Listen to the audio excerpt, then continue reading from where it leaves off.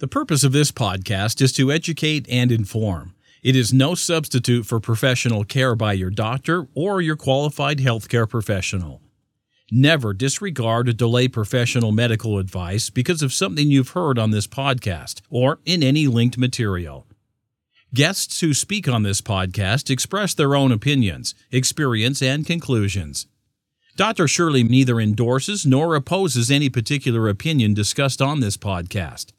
The views expressed on this podcast have no relation to those of any academic, hospital, practice, institution, or other entity with which Dr. Shirley may be affiliated. Welcome to Forever Fab, the podcast on fashion, the art of living, and all things beauty.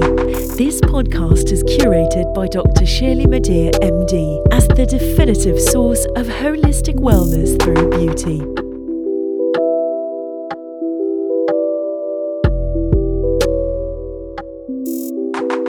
Welcome to the Forever Fab podcast, the podcast dedicated to fashion, the art of living well, and all things beauty. I'm your host, Dr. Shirley Madere, your purveyor of this definitive source of living a beautiful life. And this week's episode is dedicated to the beauty of giving. Giving back is the new luxury. This is my interview with Sandra Ripert and Lise Evans. Sandra and Lise, you are both mothers. You're wives to very busy men, and you are both my friends. And I know that you are very active in the world, contributing generously to making the world a better place, and for that I'm grateful. Knowing this about you both, I'm honored that you are taking this time to speak with me today about your philanthropic efforts. So I welcome you both, and I thank you for your time. Thank you. Each of you, tell me, I know a lot about both of you, but for our listeners, tell me a little bit about yourself. What's your history? What's your journey? How did you get to here? So I was born in Norway, and I lived in Norway till I was 18 years old. I moved to Barcelona, and after Barcelona, I came to New York City. And I kind of never left. I love New York.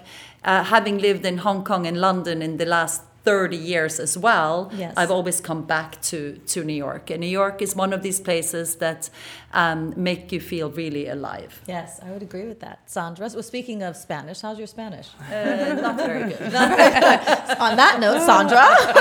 I'm a native New Yorker, born and raised in Brooklyn. And raised by a fabulous Puerto Rican mom who's a lovely cook and taught me how to dance and live life.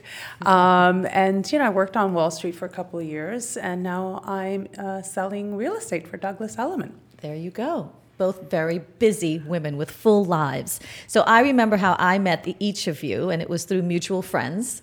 So how did the two of you meet? That was mutual friends as well. A wonderful lady by the name of Axel.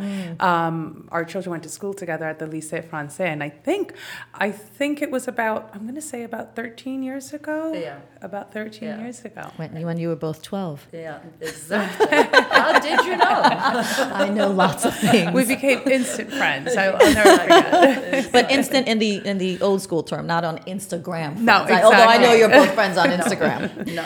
So you both do amazing things for not only for your families and your friends, but also for the world. So please tell me about your philanthropic efforts and your helping and giving to charity, not just financially, but of your time and your energy. Talk to me about why you do that. I've been involved with City Harvest. I think it's almost 20 plus years through a friend of ours who introduced us. And City Harvest was near to us because there was a need.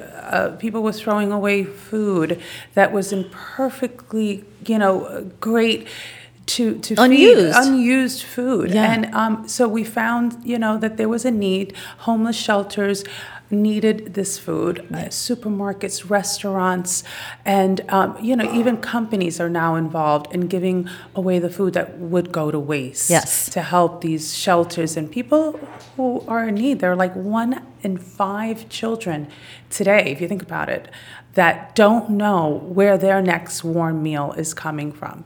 And that was personal to me, growing up, not, having the means all the time. And, my parents were on a SNAP program. So we needed food. We needed the help of the government to help us. So this is our way to give back to society and make a slight difference wherever we can. Yes.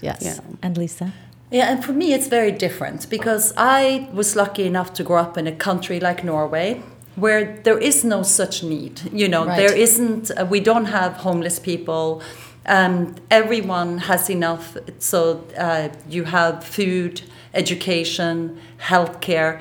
So when I came here, I was very surprised because, of course, in my mind, New York was just this fabulous city full of amazing lights and happening things and opportunities. So seeing the homeless people and sort of understanding just how different this very wealthy country, because, of course, as a Norwegian, the U.S. was everything. And to actually come and see things that hadn't been advertised. I didn't know that Not it was as like advertised. That. And so I started tutoring at Martin Luther King High School. And I was 19 years old, so I was very young, and met a lot of kids there, super smart kids, but just didn't have the basic, or hadn't had the basic sort of education from early on, and therefore was constantly lagging behind. Right. So your motivations were different, but you each came to the same place. Yes. That giving really is a privilege and a luxury and a necessity. So do you think that philanthropy or giving, whether it's time, money, energy, whatever, is a form of activism? Are you making a statement about your beliefs or how the world should run by being philanthropic? Absolutely. I mean, helping each other out. Where, today you walk by these bums. Sometimes, I don't know, I'm sure a lot of people feel the same way. You don't want to give them $1 or $2 or whatever it is, because you don't know what they're going to do with that money. So for me, I would rather say to them, you know what? We have a food pantry. You need food. Come get food at this area, rather than giving them the $20 that you don't know what they're really going to do with it. Right. So yes, for me, it's a little activism as well. I would agree. So I'm also involved with City Harvest, but not to the extent that Sandra is. I spend a lot of my time on education and healthcare. I teach. In the inner city, and saw how many kids would come to school every day not having had breakfast, not being fed well, but also the fact that the government it has not sort of made sure that these kids get their basic early childhood education, which is a recipe for disaster. Because if you don't have, early reading skills, so that you can go to the next step and the next step and the next step, you lag behind. Yeah. And it's not good for us as a society either. Right. So you wonder why so many people are on the street. And, I think I'm a big believer in that government has a responsibility to also pick the bottom up. Yeah. So who taught you what you currently think about society and giving? How did you have female role models or mentors that taught you that giving was a good thing or a helpful thing? I don't know. I think the first time I decided to do something that was giving back, I was working at J.P. Morgan. I remember back then they had a program where you can be a mentor and help somebody else, because as I was growing up, I didn't have that mentor. I didn't have, in my teens, somebody to help me with algebra. It was basically, you're on your own. Yeah. So the fact that J.P. Morgan introduced me to an organization where you can be a mentor, and then also Lisa introduced me to a charter school up in Harlem that was, so interesting for me to go up and spend time with these young teenagers and spend time with them and just say to them, you know what? I came from that same background, and you can make this too. Yeah. If you dedicate it, you stay in school. And it's so important to teach these young women and young boys that through education could be your way out of this of this life that you're living that sometimes wasn't, the most desirable. Right. And Lisa was one of the first one. What was the name of that charter school? The Children's Storefront School. Right. Yeah. Yes. Amazing. Yeah. I think my role model was my grandmother. She was one of the few people I knew who volunteered. And that's partly because in Norway there isn't that big push to volunteer because the need isn't as big as it is here. Yes. But she had, sadly, her husband was an alcoholic and died young, sort of often didn't come home because, he was in the park or the street somewhere just, not finding his way home. 2 of her sons ended up the same way. Oh. So she went always to volunteer at the center for, I don't know what you would even call it here, but the Center for Alcoholics and Drug Addicts. Right, like a rehabilitation center or but detox, it's sort of a volunteer. You come in and out. It doesn't cost anything. Right. So, but she would be there volunteering. Wow. And I was always so impressed because I was very scared of people that were drunk or and now you live in New York. Now I live in New York. I'm not so scared anymore. No, but I think she was definitely someone who was always giving, and even though she had the toughest life of anyone I knew. Yeah. And it's not only giving money, but it's really giving your time. Yes. That really, to me, is a self-gratification. When we showed up a couple of, I think it was about a year or 2, and all our co-chairs showed up at the, up in Harlem at the food court. It was a special day, and we saw the lines of people, and it was freezing that day, and there were lines of people waiting for, for, what was it that we were giving out that day, Lisa? Do you remember? Loads of vegetables. Yeah, I thought it was fruits and vegetables. Yeah. Yes, and that to me was really self-gratifying that we were doing something. These people were coming there for something that they really needed, and they were picking up food, going home to cook for their family. Yeah. I agree with both of you. It does. It gives you a wonderful feeling inside that you are actually helping to make someone's life better, even if it's just one person. Right. And in my family, it's just been generations and generations of giving, and of course having been born in Haiti, which is a very very intense place. It's you are compelled to give. It's just part of life. But you know what's so interestingly with Haiti and also many African countries that I've been to, there is a warmth of the Haitian people. There is they may have nothing. But they give so much because they give of their spirit, they give of their time. They give love. And the smile, despite the tragedy of their environment. They have very little to smile for. In ours. Sort of definition of what there is to be happy about. But they give so much happiness. And often when I've made those kinds of trips, I have to say that I come back so enriched, and I feel that I've been given a lot more than I could possibly give them. Don't you feel the same way? Like with my son at home, I'm like, wait a minute, are you throwing that away? No, I'm sorry. There are people in the world. Don't you hear yourself saying that to all your? There are people in the world who really that's their meal. It's a week meal, and you're going to throw that away? No. You put that in the refrigerator. It's true. Which brings me to my next question: how do you teach your children? Your mothers, right? How do you teach your children to give of their time or energy or money or anything? I think kids watch. They watch what their parents do. So for example, in my case, I watched my grandmother. And the reason why I'm saying I didn't watch my mom was a single mother who had my sister and I. She didn't really have a lot of time to go out there, but my grandmother did. I think in our household, they don't see just me doing it. But my husband, who works around the clock and mostly in China, they see that when he is around, it's about, either giving of giving money or giving time, volunteering, being, you know, out there. And I think they watch, and therefore it becomes natural. Yeah, second You know, nature. yeah. This is what our family does. Yeah. Yeah. And I think a lot of students now. I know that my son has started something at the Lycée Français, which is really wonderful. It's, you know, all the children bring in some snack of some kind, and they all get together and they all pack together, and they know that these snacks are going to those in need. And our children, we've taken them to the repack center at City Harvest, and We've all been there together. I know, been there, and we show them that they have to give back. Yeah. And it's but really also the important. joy that you see, because when we've yes. done that, you see the kids, they're so excited.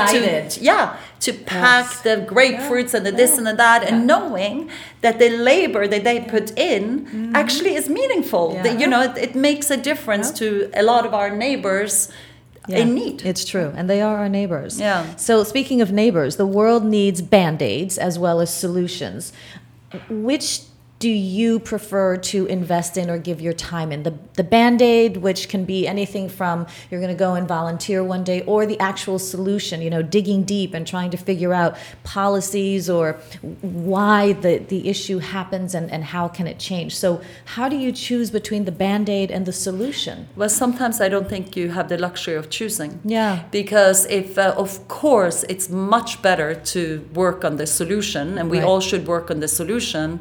But I think where we are today, in many places in the world, it seems like the solution isn't there right now, and therefore we need loads of Band-Aids. And every day putting Band-Aids on. I mean, it seems like the need is just so huge. It is overwhelming. And with the way a lot of politics are today, the solution, I don't see it right now. It's hard to put a Band-Aid because, you know, we have our hands crossed sometimes. You know, the politicians are, you know, cutting back more and more each day when families are in need more and more. So when you see a SNAP kind of program that helped feed my family when I was a child, now all of a sudden being cut back, now you're saying, okay, now what does City Harvest have to do? What do education, you know, we have to step up. Yeah, So, as individuals. Right, as individuals, and it's important. And that goes back to what I was saying earlier about education.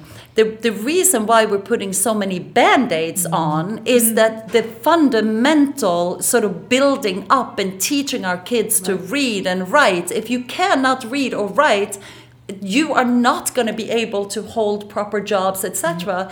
So it's, in the end, it is us as a society that suffers. And it's us as individuals in a society that have to reinvest in ourselves and others. Yes. I agree with that. And you mentioned that there's so many causes, both of you, and both of you are involved in more than one charity. How do you choose? I mean, my heart goes out to so many different causes. How do you choose what you're going to give your limited time to? I don't know. I think City Harvest chose us because, you know, my husband owns, you know, the restaurant Le Bernardin, and he found that at the end of the day, there was a lot of food that was going to waste. And, you know, a friend of ours introduced us to this organization, and we said, okay, here's where we can make a difference. Here's where we can help. And of course, you know, it's our choice to stay involved for so many years. But, you know, Lisa, I guess you chose education because this is important to you as well. I love the children organization. As a parent, you want to, you know, you want to uplift the children. No, and I'm a teacher. I sit on the Teachers College at Columbia, their board. Teaching, I have to say, the teachers out there that work in the inner city, in these schools, are underpaid. Heroes, and they're underpaid. And so when I stopped teaching on an everyday basis, it was natural for me to go, and also knowing the need, right? If you've been in that classroom, if you've seen the kids that come in every day and what they need, it becomes something that you're passionate about. And City Harvest, I love the fact that they also teach how to use the vegetables that you hand out, so that families can go home and cook healthy meals. And it was Sandra and Eric who introduced us to City Harvest. Yes. And the thing is also, once you get to know an organization, and I think that's probably pretty much every charitable organization, and you know the work that they do and how crucial it is, you can't turn your back to it. That's right. And there's a real synergy between the children that she wants to teach and the food that they need to eat. Because if you think about it, you don't feed these these children, and they're 1 out of 5 that don't know where. You don't feed these children.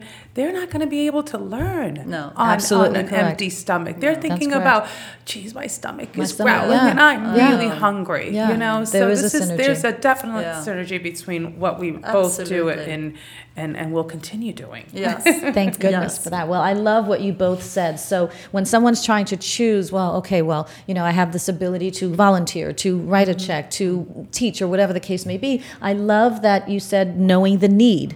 If you're in it, or if you've experienced it, or if you've seen it, you know the need. And I also love, Sandra, what you said about making a difference. Where do you think you can really make a difference? And that difference could be literally for one person at one point in time. And then you can choose to continue. And then, Lisa, you mentioned something that you're passionate about. And then the last component would be potentially, if you don't know, maybe someone can make an introduction and you can start that. So I love this tag teaming going on here. So how do you vet? We talked about maybe how to choose an organization. So how do you vet an organization? How do you know that they're legit, that the majority of their revenues are going to the actual people in need? How do you figure that out?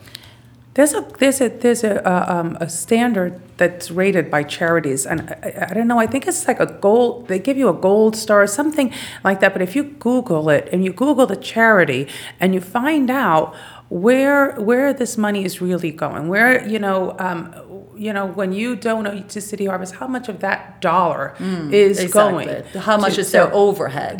Because I think a lot of organizations, unfortunately, have an enormous overhead. Ginormous. And then you have to wonder if your dollar is having an impact. Exactly. Right. So, and I think living in New York City, there are so many smaller organizations and big organizations, but there are a lot of smaller organizations that really it's easy to really look at their budgets and see how the money is being spent. Yeah, very true. I'll look that up, Sandra. I don't know what it is. There's a rating system. There's a rating right. system. It's like how Zagat rates restaurants. There's a rating system. My husband, for charity. My husband knows the name of it, but it's really important because you want to know that they're not a fraud and they're not just taking your money, but they're doing something with it. Yeah, that's the most important thing, right? Fine, you take the money, but please do something legit with it.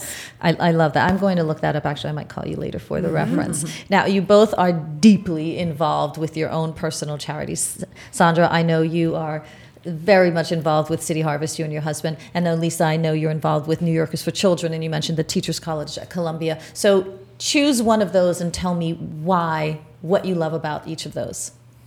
So Sandra, you can start with what you love about City Harvest. Tell me a little bit more about City Harvest and why first you of all, love that it. event that we have in April is a fun event. Yeah. We all get together, and it's a lot of friends, and it's a big community that really are there for one purpose and one purpose only, and it's to raise as much money as you possibly can that will help feed the 1.2 million people in New York City. Isn't that unbelievable? It's unbelievable in New York City. In New York City alone, there are 1.2 million people that need food. Yeah. And so, we have that one event, which is a lot of fun, and it's entertaining, and we're having a good time. And it raises a ton of money, which is what is needed at the end of the day. Yeah. That's to answer your question. Yes. that is why I get involved with City Harvest. Because I know that event, and then we have the bid event that also is a fabulous, fun event, raises money for a cause. And I remember the first year at City Harvest, I cried because we were just trying to raise $1 million. That's all we needed. And we finally raised that night for the very first time $1 million. That one night. And then you think about how many people are going to eat by $1 million worth of food, right? I think they rescue 64 million pounds of food a year. That's a lot of food there. And so now we're at $4 million. That's incredible. That's because of New Yorkers getting together and helping their neighbors. Yeah, for a singular and cause. and the message going out, basically saying that you can all help. I think with City Harvest, what's wonderful is that the dollars translate into food so easily, right? Other organizations, it's harder to say, for your gift of $1,000, let's say, we're going to do X, Y, and Z. It doesn't mean it's not as important. It's just harder to really translate it. Whereas City Harvest is wonderful because even if you give $5, here's a direct translation. $1 that you donate gets 4 pounds of food for $1. Right? So that's wonderful. I'm devoting my time and our sort of philanthropic money to a few different charities, one of which is New Yorkers for Children. And the reason why I sort of got involved with them is that when I was teaching, I saw kids that were coming from families that parents were involved. I had homeless kids. I had a bunch of kids in foster care. Many foster care families are wonderful. But there are also foster care families that are not great. And these kids need better parents than any other kid because they miss their parents and they're sort of placed by the government in these families. And New Yorkers for Children not only mentor these kids, prepare them for tests that they have to take. They basically kind of parent them try to fill a lot of the gaps that sadly these kids experience. And that was something that really spoke to me. It resonated with you. I mean, the children, it's such a sad situation when you see that children are suffering. I watched something on television the other night about the refugee system. Oh my goodness. That's where you have to in the world are there. And that's where when you talk about band-aids or policies, it's like, wow, God, could we just start all over again and make the world, a beautiful place for everyone to be? Well, hopefully we'll do that one person at a time. Right. Sometimes charitable giving can be deeply personal, as you both explained. Sandra for you and the SNAP program, and Lisa for you is teaching. If it isn't deeply personal for another individual, how do you engage people to give? How do you motivate them to get engaged and involved? That's a tough one, right? I think it is deeply personal for every single human being. They just don't know it yet. Because I do think that when you go out there, and because we're humans, and the people in need are humans, and once you connect with them, you actually discover things about yourself that, I have to say, through all the work that I've done with underprivileged populations in New York City, this country, Africa, Haiti, there isn't a day that I've been out in the field or, that I don't come back and feel so enriched. And I think it's just going out there and getting to know who you are, actually. Reconnecting. You're connecting with people, but you're also reconnecting with yourself. Because as you said, no matter how we look, how we feel about politics or issues, whatever the case may be, when you get back to it, we're all human and we have that in common. So if we can remember that, then that may be a way to get people more engaged and involved. Like, well, you're human too. And you may have had this life, but you're still and there, for the grace of God go I. Sometimes you think to yourself, life is beautiful now. Yes, it is. But that could be me. That could be me not knowing where my next meal comes from. God forbid if I lose my job, or you know what, it's a nice thing to say, okay, look, I'm living a very comfortable life right now, but tomorrow things could change. So you would want somebody to help you. So Absolutely. give back and make that difference. It really is for me, it makes me wake up every day knowing that I made that little bit of a difference. Yeah. It's motivational and purpose. I have a sense Satisfactory. of purpose. Yes. Yeah. I love that. I think that's another thing that we all share in common as humans. We all have a purpose. And I think that purpose is to not only for us to live our best lives ever, but to help others to live their best lives ever. And I think that does include giving back in the way that you can. So speaking about best life ever, each of you or together collectively, what are your, this is the Fab Five. The Fab Five. The Fab Five! Those are Fab Fives. We did like So what are your top 5 recommendations for living a beautiful life and or helping someone else to live a beautiful life? I mean, I'm gonna start with laughter and learning. I mean, like, I love to laugh. Yeah. That's one of my favorite things Yes, because you I do. think it's You both contagious. have You know, amazing if we share a laugh, then someone will laugh with us.